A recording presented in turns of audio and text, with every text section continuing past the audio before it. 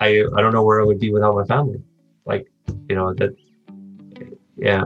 The tougher thing is like trying to determine your purpose if you take all of these parts away, but it makes you reflect on what you could do differently to ensure that that foundation helps you grow as an individual.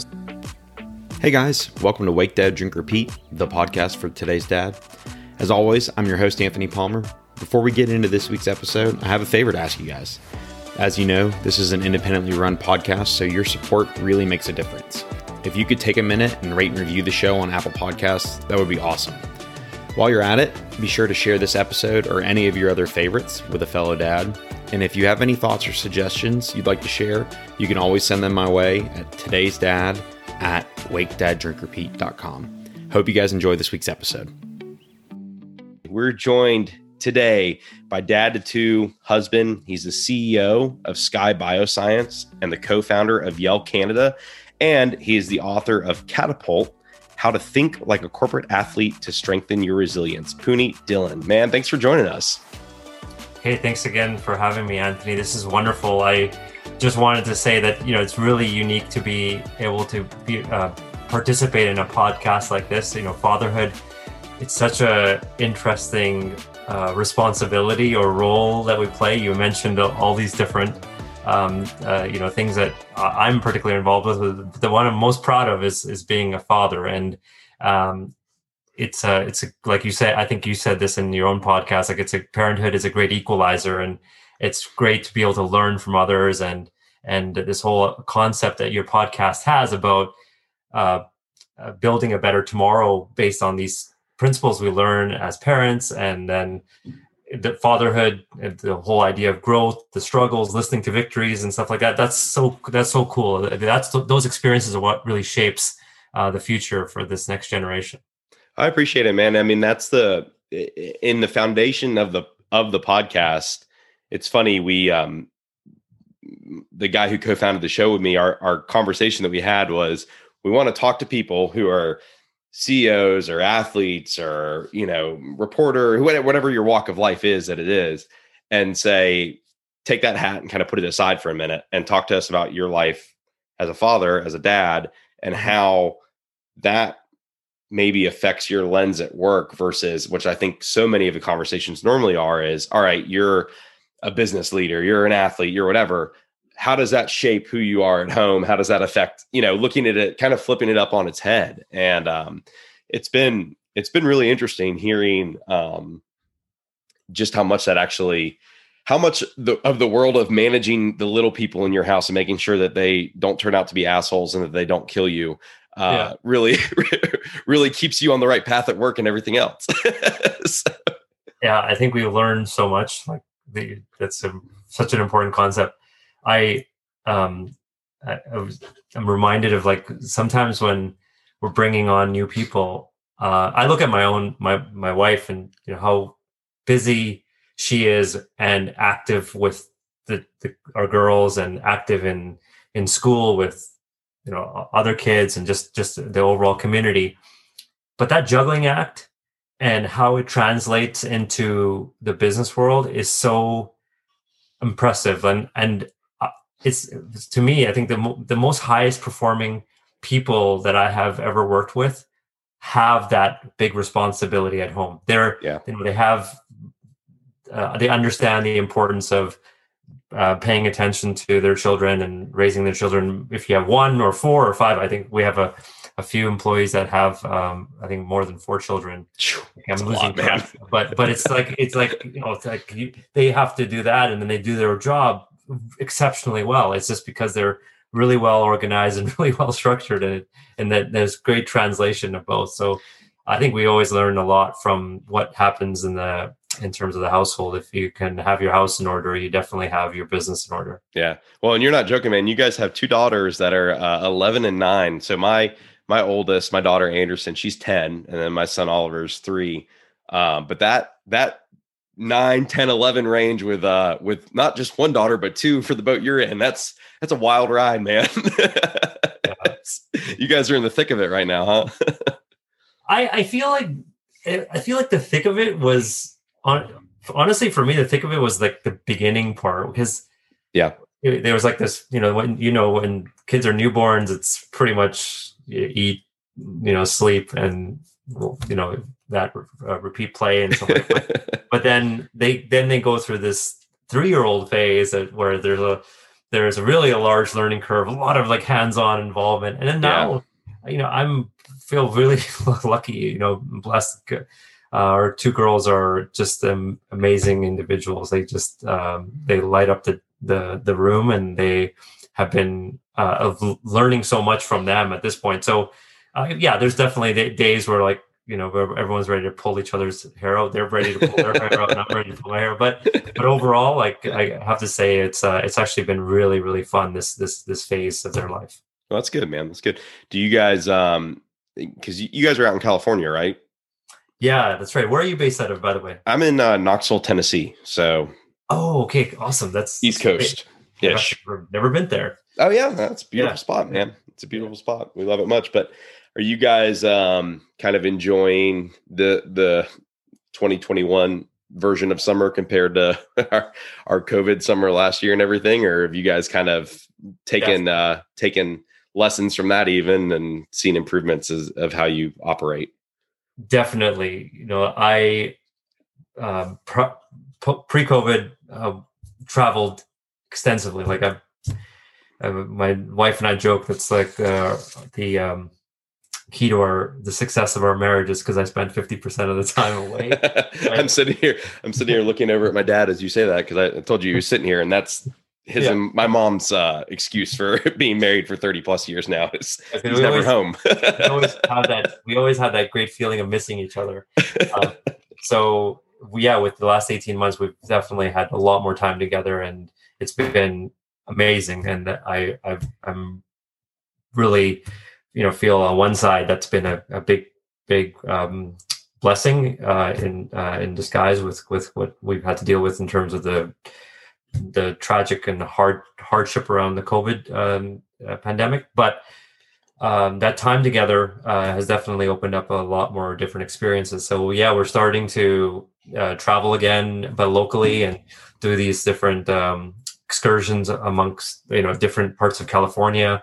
We were in Ojai, California, just a few weeks ago. Really enjoyed it there. Got a chance to see, do some amazing hikes, and really take in that whole valley, which was really cool. That's fantastic.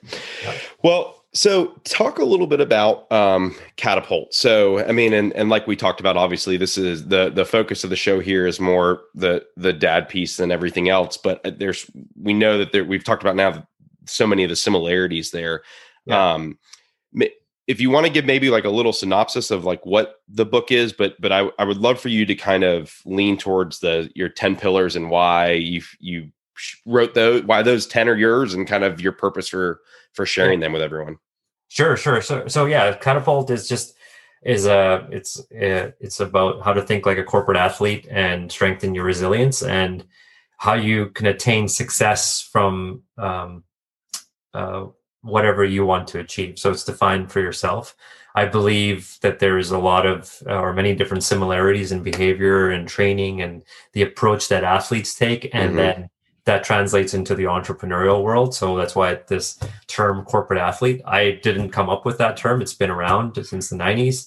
But certainly I think trying to bring it back into today's culture and have people kind of relate to that. I believe that everyone, entrepreneurs or leaders, they have this focus on trying to realize their dream, and they want to be disruptive and innovative and try to do breakthroughs. And so this book is my unique experience in terms of catalyzing that. I think that's the underlying premise of the book, and that's why the name is called Catapult, because I wanted to really capture that feeling of the athletic success and how it translates into the workplace and the boardroom and overall life. And as you noted, it is broken up into 10 principles, and it's written for anyone looking to kind of accelerate their progress. The key part of the book is a framework. Two main things that I think are part of the framework. One is to reach an ideal performance state. And then the most important thing, I think, the takeaway in the book is living with purpose to make an impact. Yeah. So I've captured some of the principles that worked well for me, but it's really a call to action for others to frame their own principles. And I've used different anecdotes and experiences, so people can find that for themselves. So yeah, thanks for reading the book. No, absolutely, man. And I'm a self-proclaimed, I guess, student of philosophy. I love reading about the Stoics and all of that. And I love the way you kind of broke the book down, a lot of your quotes in it. And again, I mean, like I told you, full disclosure, I haven't worked my way fully through it, but at a quick glance, there's so much of just those basic, I said pillars earlier, so I apologize because you do call them principles, but there's so much to having just kind of those core principles of our lives and knowing what they are. And your first one in the book, you start with, it's begin, right? Is the first of the 10. Yeah, that's part of the theme. Is that the first one's this whole idea of accountability, true accountability.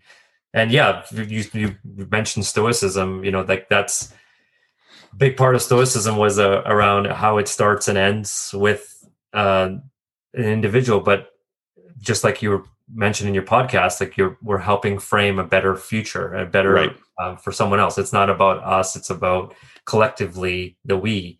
But the why I start with true accountability, and yes, it's adapted from the same type of philosophies, is that before we form our communities and look to others, and we have ourselves to answer to. So it's that specific space of solitude where you make a vow of responsibility to yourself before you're confident enough to really make a larger change in the world and put your mark on it. And that's when then you bring in everyone else to help that action take place. Well, and then the humility of ending with change, right? So you move through all of them, right? And then you get to this spot of change, which is like, you get it, you've got your process, you know what you're doing. And then it's all right, well, we got to adapt. We got to, we're always learning, we're always growing. And I think that's the piece that those two, looking at that and thinking about it as the correlation to parenthood, and what you were just even saying about not really being in the thick of things at 9 and 11, but where you were at 3, it changes like that. I mean, there's a moment where you're like, I got this, like I am killing this thing. And then you wake up the next day and you're like, nope, I am absolutely not. I have failed miserably. Yeah, exactly. And it may change 10 times a day, even, you might. Well, that's partially why I continue to do these endurance sports, is that's the only time I can feel that high in self-accountability. Like, yes, I achieved that. But when it comes to the other stuff day to day, I'm like, wow, I miserably failed at that. I can probably improve on this. So I think you recognize right away the arc of the book, right? It does start with this individual reflection, leading a journey through helping people find their purpose. And then these underlying things that catalyze this idea of Mavericks, which is the last, the important chapter, the one that you're referring to about change. And that's about people willing to challenge the current state of affairs. And there's always room for improvement. Right. And our willingness to kind of our desire to disrupt. So yeah, there's this really cool arc, and it comes back to a lot of this, in terms of what we learn from our own children. It's very amazing, when they get to a certain age of maturity with 9 and 11-year-old girls. I'm dealing with like a 21-year-old and a 19-year-old. I feel like, majority of the time they're very mature, more mature than I was at 11 and 9. Sure. So and that was a great segue into my next question to you. How do you take all of this wealth of knowledge that you have about this and your own core principles that, define you and have helped you to be who you are, and distill that down and share that with your kids without it being overwhelming and without feeling like you're butting your head against the wall, right? Because I'll give you a great. I'm asking this genuinely because I feel at a loss at times with this, right? So the other day, my daughter, like I said, she just turned 10 in May, and she really wanted a mountain bike, a new bike, but she wanted like a mountain bike. I'm like, we'll get you a mountain bike. We'll go trail riding. We'll start easy. We'll work through it. You know, it'll be fun. It'll be this thing we can do together. Yeah. And so we went the other day for the first time together, like actually on trail, and it went as bad as I expected it to go. Right. Like, you know, like been there in the exact same situation. I know exactly what you're talking about. You know, my wife's an ER doc, and like the last thing she says to me before we leave the house is like, don't let her get hurt. I'm like, she's fine. We're good. Like first 2 seconds on trail, she's got like a big old gash in her shin and has torn her shoe up on the chain ring. And I'm like, all right, cool. But you know, what it ended up becoming was less about the mountain biking, and it became more conversation of us sitting there on the trail talking about how, yes, we were excited to do this together. And she was afraid that I was upset that she failed. And I'm like, no, like, this is not, I didn't expect you to get this. If you got this, yeah, like, great, but that's not why we're out here. We're out here to learn and to experience it and to go. But that was my recap on a 20-minute conversation full of tears and a lot of water breaks. Right. And I'm so glad you did that. Like, that's exactly the approach that I would take. And I think that's, I guess, the evolution I think that we were seeing, you know, I think from a modern day perspective, like the modern day parenthood, you know, it's definitely, it's evolved from how we were raised. Sure. And, I mean, your dad's right there, so I'm sure he can speak on his own behalf. But I think that, you know, it's no longer about, a father's no longer about the traditional breadwinner or the disciplinarian of the family. I think, like, you know, they come in, like, fatherhood comes in so many different shapes and sizes now. Like, you could be self-employed, you can be stay at home, you can be adoptive, step parents, whatever. And the point you just brought up, I think the focus on that emotional connection or the communication is the part that we probably have learned from, you know, our own parents. Yeah, I would agree. They were, in my case, my dad was fairly good at communication, but it was in that situation, we wouldn't have spent enough time talking about that. It would have been like, hey, get on the bike and let's get going again. But there would be other times where, you know, there would be that connection that, okay, you're clearly, you know, not feeling confident enough on the bike. So let's help you get there, and let's go do it again, and let's do it again until you feel, you know, that was their approach. So thankfully, and I think, you know, you're being very mindful in terms of how you're speaking to your daughter in a situation like that. Been in the exact same situation where I felt like I was pushing my agenda on mountain biking with my daughter instead of her telling me what she's comfortable with. She's not comfortable going on gravel, or she's not comfortable going off of, like, you know, a small jump or something like that. Right. It might have to be that we're going to take it even simpler than what might have been in my head of where she might be. Like, my older daughter's 5'2" already. So, and she's capable of lifting me. She's really strong. So I often have to recalibrate, saying, no, just remember, she's still only 11.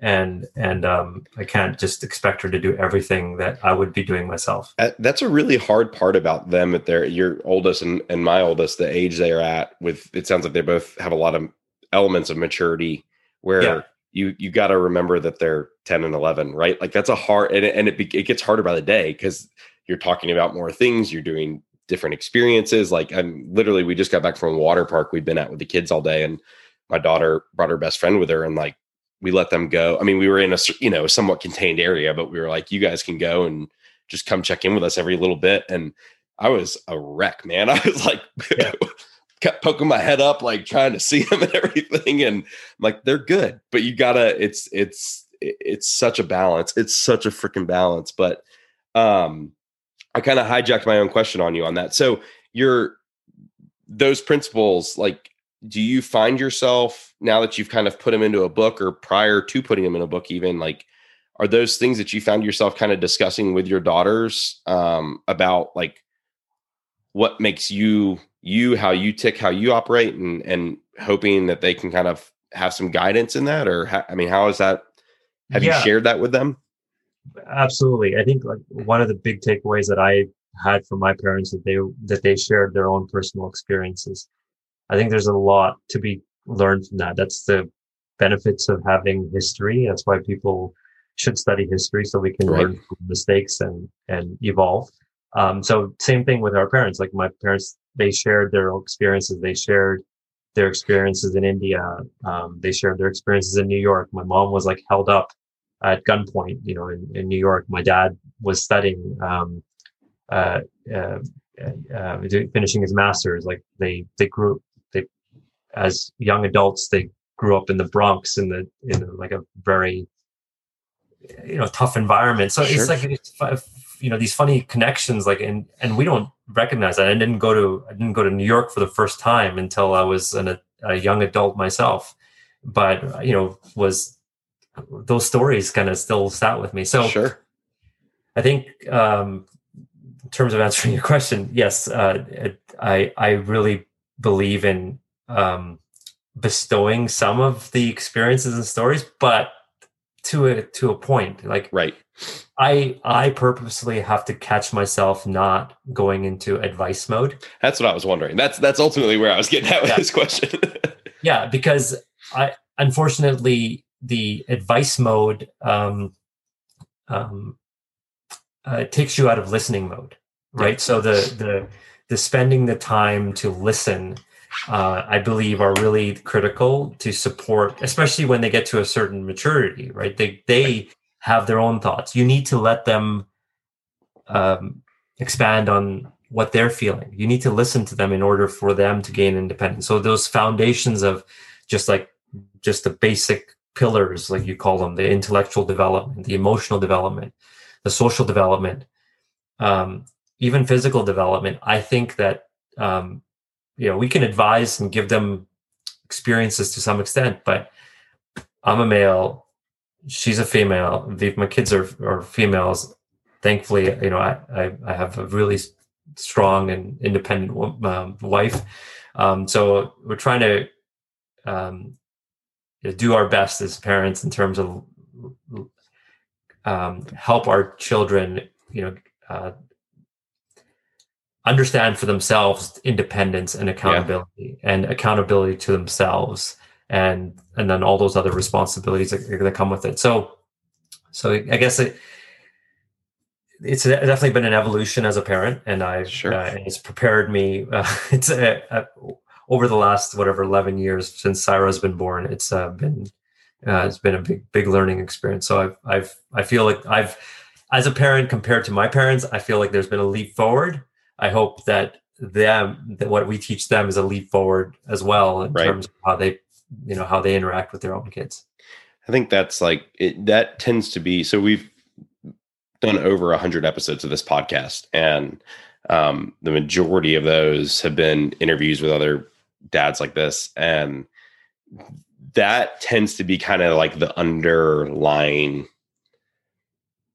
message in all of them. I think is there's so much of like, I've learned this, I'm doing this, but there's, again, back to what we were talking about with your principles, like there's room to do better. It doesn't mean that I'm doing wrong, or that the generations before me were necessarily doing wrong. It just is that continual ability to look at it, reassess it, and grow. And I think that's one of the most important lessons that we can teach our kids, is just that, like that we're not, nothing's ever good enough, and not in a way of like you need to keep striving, but just there's always that room. There's always that room to adjust and grow and learn. And if I could just add one thing, like I think that the adult speak, like if I was to take specific things out of Catapult and apply it, like, which this is something that we've been doing before this book came out, like in adult speak, we refer to it as emotional intelligence, right? Yeah. So I strongly believe in that. I talk about it in the book, but in other words, like just spending more time being mindful, like you were on mountain biking, having affection with the kids, that emotional connection, and thankfully over the last 18 months, we've been able to be a lot more involved day to day, versus the sporadic bursts, which are, I think most common for people that are busy or entrepreneurial. Like everyone's trying to play that juggling act to try to be a good father and good husband, and then at the same time entrepreneurial. So, the pandemic time has like allowed some time to just think about how do you be effective as a parent and a friend to these young humans. So that connection that we have with our children is so critical for the maturity and development. And another important thing that stands out in terms of correlation between the book is the idea of change, which we refer to. I think it's broadly kind of encompassed in terms of social capital, right? Having children understand the relationships to community, the relationships to school, and then eventually, when they mature in the work, go into the workforce, or even if they're lucky, they they get odd jobs here and there. The key thing to do right now is to support them and promote that personal well-being, that they have connections outside of your four walls of your home. Right. It's important for them to have accountability with a athletic coach, if they're in sports, or their math tutor or whoever, that, or their teacher. It's important for them to do community service. They see their parents do community service. They recognize that accountability and what doing good teaches them with others. So those things I think are important knitting right now. That's all part of development. But it's funny, like there's just so many fun ways to do that makes it relatable to them rather than just trying to push your own agenda to them. Yeah, I think that's a really hard balance. So personally, my wife and I were having that conversation a lot before the pandemic with our daughter, of just like trying to find that thing to go and do with her, for us to be able to do with her, to give that community feedback or that community engagement piece.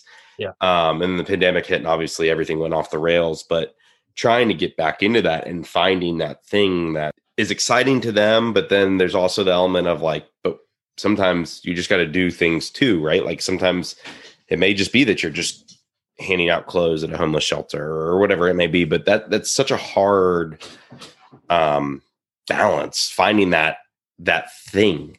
We're lucky, that we're privileged compared to growing up ourselves. Right.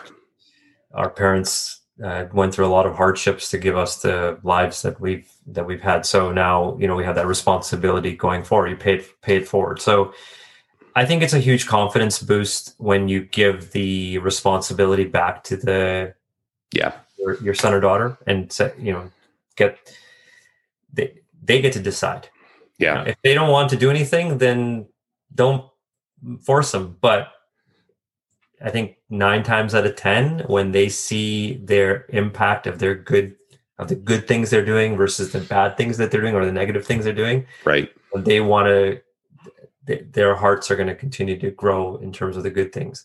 So it's just exposure. I think, like, unfortunately, like all of us, we don't know what we don't know, and our responsibility as parents is just to keep giving them that experience, that exposure, broaden that as much as possible, but keep it like fun. I'll tell you a little story. So I started doing I used to be a competitive swimmer. It's been frustrating for me that my kids, because I started competitive swimming late, at age 13. I've been like, okay, ever since my first was born, I was like, yeah, they're going to go into swimming. I always thought swimming was a great sport. It's a fantastic sport. Yeah. It teaches you so much. Yeah. So, but for whatever reasons, that hasn't been necessarily the sport that's resonated with my 2 girls. They can swim, but they're not swimming competitively yet. We'll see how that goes. So we started. So I took a different tactic this summer. I said, okay, let's go try some different things in the water. So we signed up with a paddleboarding club in San Diego, They do a whole bunch of different paddleboard sports. And I was interested in doing some paddleboarding as well. And so I've been able to start training and doing that. And then Syra's doing outrigger canoe. So cool. She's really liking it, and she really is taking full advantage of her upper body strength. And she's out in the water, building confidence on the open water by herself, right? And and it's made her appreciate her love for the water. Hopefully, it's genetically there, just like my love for the water. But the funny story is that they know how much I love open water. So I like swimming in the ocean or open water as much as I can. And both my girls are obsessed with this show called Rogue Sharks that's on Disney Plus. Okay, we'll have to check that out. and of course, when you swim on open water, it's the biggest fear in your mind is like, okay, I'm hopefully not going to get a shark attack, but they purposely, use that as a little poke and prod to me about that. So she's using humor in her own way. It's kind of sick humor in a way, but I thought it was very crafty in terms of her approach. So it's I think those things are keeping it real for these kids, right? Like exposure, and then make it relatable so that they're having fun doing it. So we can continue making poking fun at different things. And Nina's very we're lucky. She's a really funny. She's always trying new joke material on us, or vice versa. It's good. You gotta be the punching bag sometimes. Like it makes it certainly.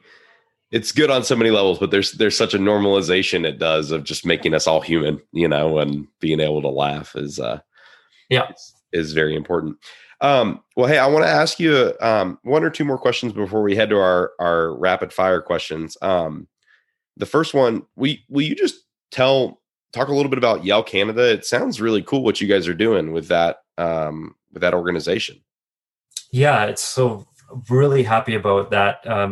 Proceeds from Catapult will go towards Yell Canada. It's an organization that I co-founded with two wonderful friends, Amit Sandhu, who's a managing director, and Ratan Baga, who's a director. And then we have Sarah Lubick, who's also a director. But it's a registered charity, and it's helping to provide school districts with this cutting edge curriculum. It's focused on foundational learning in business as well as leadership, and then self-development, and being mindful in the business world. So students get to participate year round, and then they also compete in a venture challenge every year that continues to expand district by district. And we hold and host one ultimate venture challenge every year. And I think we're going into our 9th or 10th year next year. I keep forgetting what year it is, but it's a program that's definitely grown, and really, really proud of what we've accomplished there. That's really cool, man. And I'm sure another kind of opportunity in the, parenting-esque world of being able to see the impact on these kids and inspiring and lighting fires under them. I'm sure that's a very rewarding thing. Yeah. So the genesis of that, incidentally, is the three of us that co-founded it, we were very fortunate to be given some great entrepreneurial experience just from our families. And so I think inevitably we had this certain level of confidence that came along with that. And confidence, I mean, that we also, that worked against us and made us like, oh yeah, I'm following you. Yeah. But the key thing was that, when you get exposure, you see your parents and your uncles and aunts like do these different businesses and stuff like that, inevitably that exposure, carries it over to you. So that's what we wanted to do at a much more broader scale. Not everyone gets that same level of experience and exposure. And I've seen that translate over to our kids. They're always thinking about or tinkering with kind of, here's my new idea. This is what I want to do. Or, I think the entrepreneurialism translates into any career, whether you're an accountant or you're a doctor or you're a lawyer. All of our jobs involve a sense of entrepreneurism in terms of catalyzing growth or or helping others, or overall success of a business, or yourself, or the people that you're working with. So I think there's a lot that the Yale Canada and that whole philosophy of that kind of organization provides. I think it's really cool, man. That was one of the things when I was reading your guest form. I was really excited to hear you talk about it. Just sounded like a really unique opportunity for a lot of those kids that are able to be involved in it. Yeah. All right. Last question to you before we head into our rapid fire. What's been one of your most challenging moments of fatherhood for you, and why, and how'd you overcome it and all that? Whoa. Yeah. Time with the kids was a challenging moment, a challenging thing prior to COVID. Working like, crazy, or traveling a lot. Definitely this period, having that opportunity to put on paper what I believe in terms of principles was ultimately started because I was trying to hold myself accountable to what do I expect of myself going forward. You first part of your career, it's like this checklist that you're checking off: get an education, going on a career, get married, have kids. It's like then all of a sudden all that happens, and then you're like, what's next?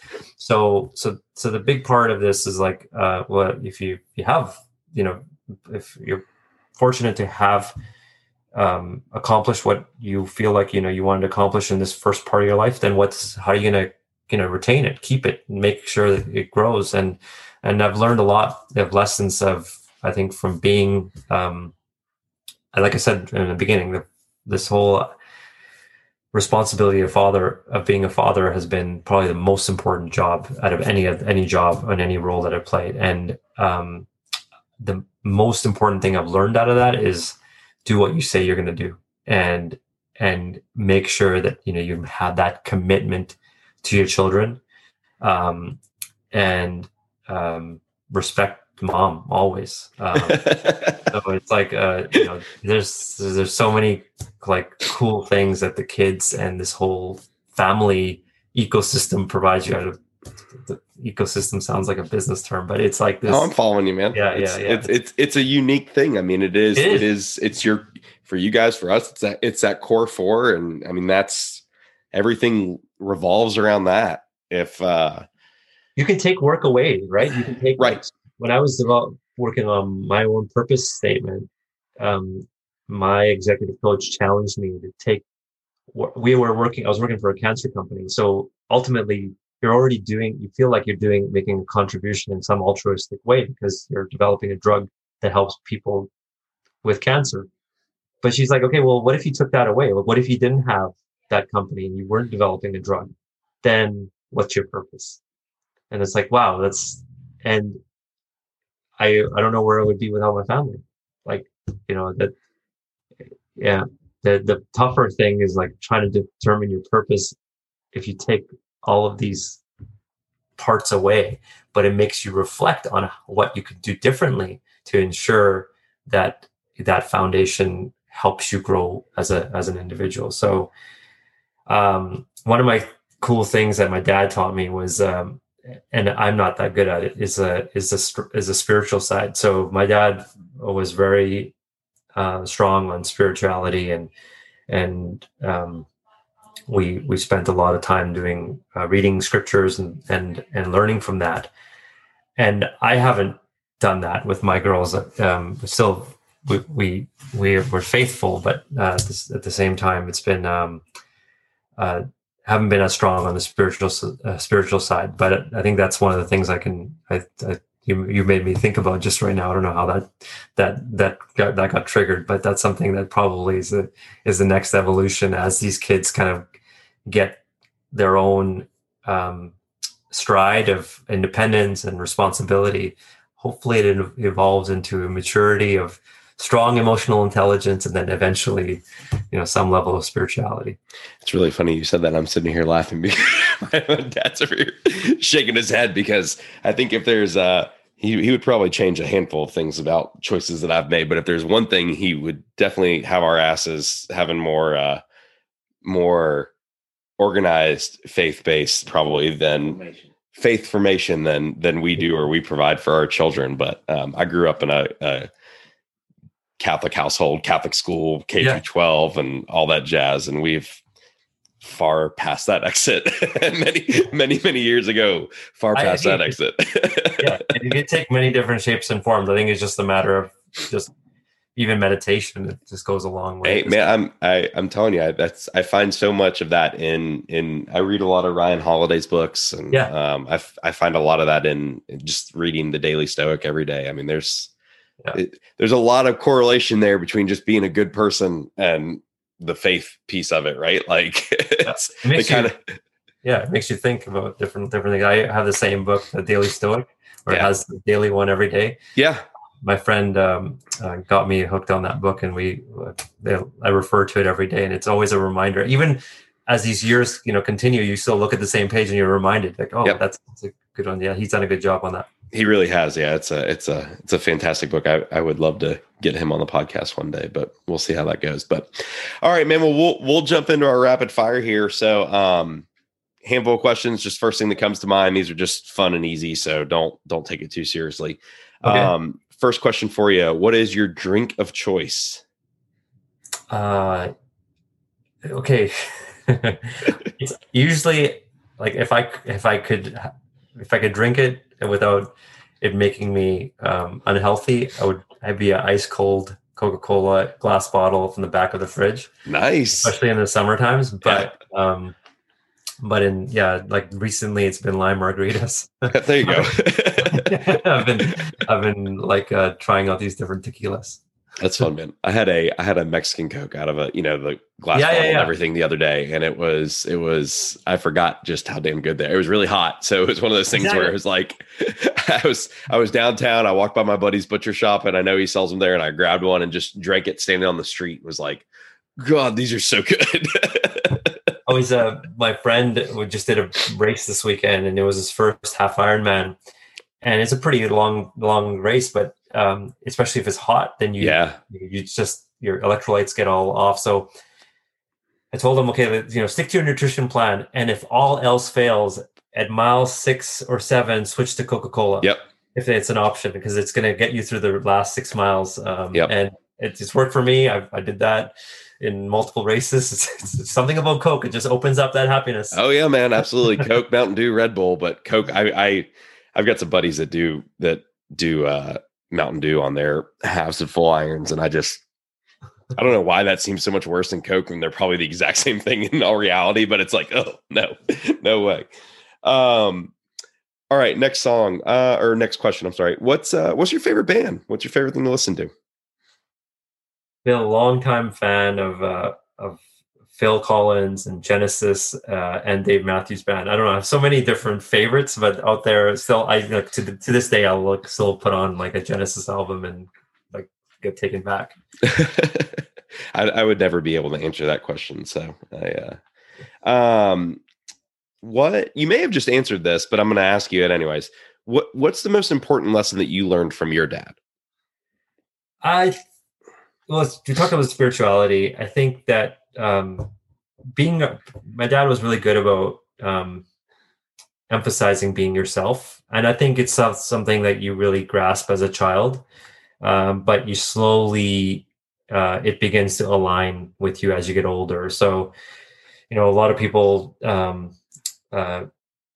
they see themselves in a certain way. So, but you kind of catching up with finding your stride. And I think it's a difference between these people that are stuck on trying to be this idea of faking it till you make it, which is, I don't think, genuine, and it's not aligned with, but it's almost like you visualize yourself for where you want to get to, and then, structure your plan to get there. So you have to be yourself in order to do that. You're going to find your stride eventually. It's not like you can start, what's a saying, walk before you run. Yeah. Right. Yeah. I like that. What's something that you've learned from your kids? Lots of stuff. I talked about that. So, I think that understanding the importance of positive as well as negative kind of correlations. I think that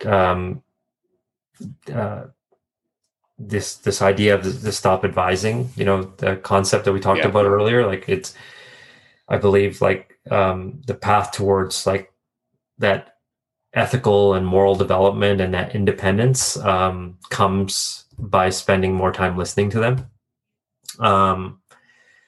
And I don't know, like this discipline one has been difficult for me because as like early on in fatherhood, like, I was like, the only form of discipline I knew of is from what we learned from our parents, right? So, and I think our parents had a very draconian discipline relative to today's generation. So that's not really applicable. But I've learned that it's not, it's only use it when it's absolutely necessary. So it counts, not for some dumb reason that's usually because we're parents and there's something else that's impacting our thinking or emotions and stuff like that. Sure. So I think the most important thing I've learned from the kids is this idea of empathy and communication being like a key part of raising strong kids. Like if you don't have that connection with them, if they can't feel honest with you and establish that trust with you and all of those things, then it's going to be you're building a false bottom, right? It's so in order to, if you want to have those good ground rules, I think that communication is really important. And when I'm talking about important ground rules, it's like the respect, the trust, no lying, listening, and all those things. I think those are easy to achieve when you have good communication. Yeah, they're the building blocks, right? Like, I mean, everything else is based on that. I really like that answer, man. And sorry, I know you kind of answered that and the question about your dad already when we were talking earlier, but you were too good when you were saying it. I had to kind of put it into another question. All right, last question for you. Normally what I ask is, what trait of yours do you hope your kids inherit? But I think what I want to rephrase that for you, just based on your book, is which of your principles do you hope your kids inherit or learn from the most? I think that it would be not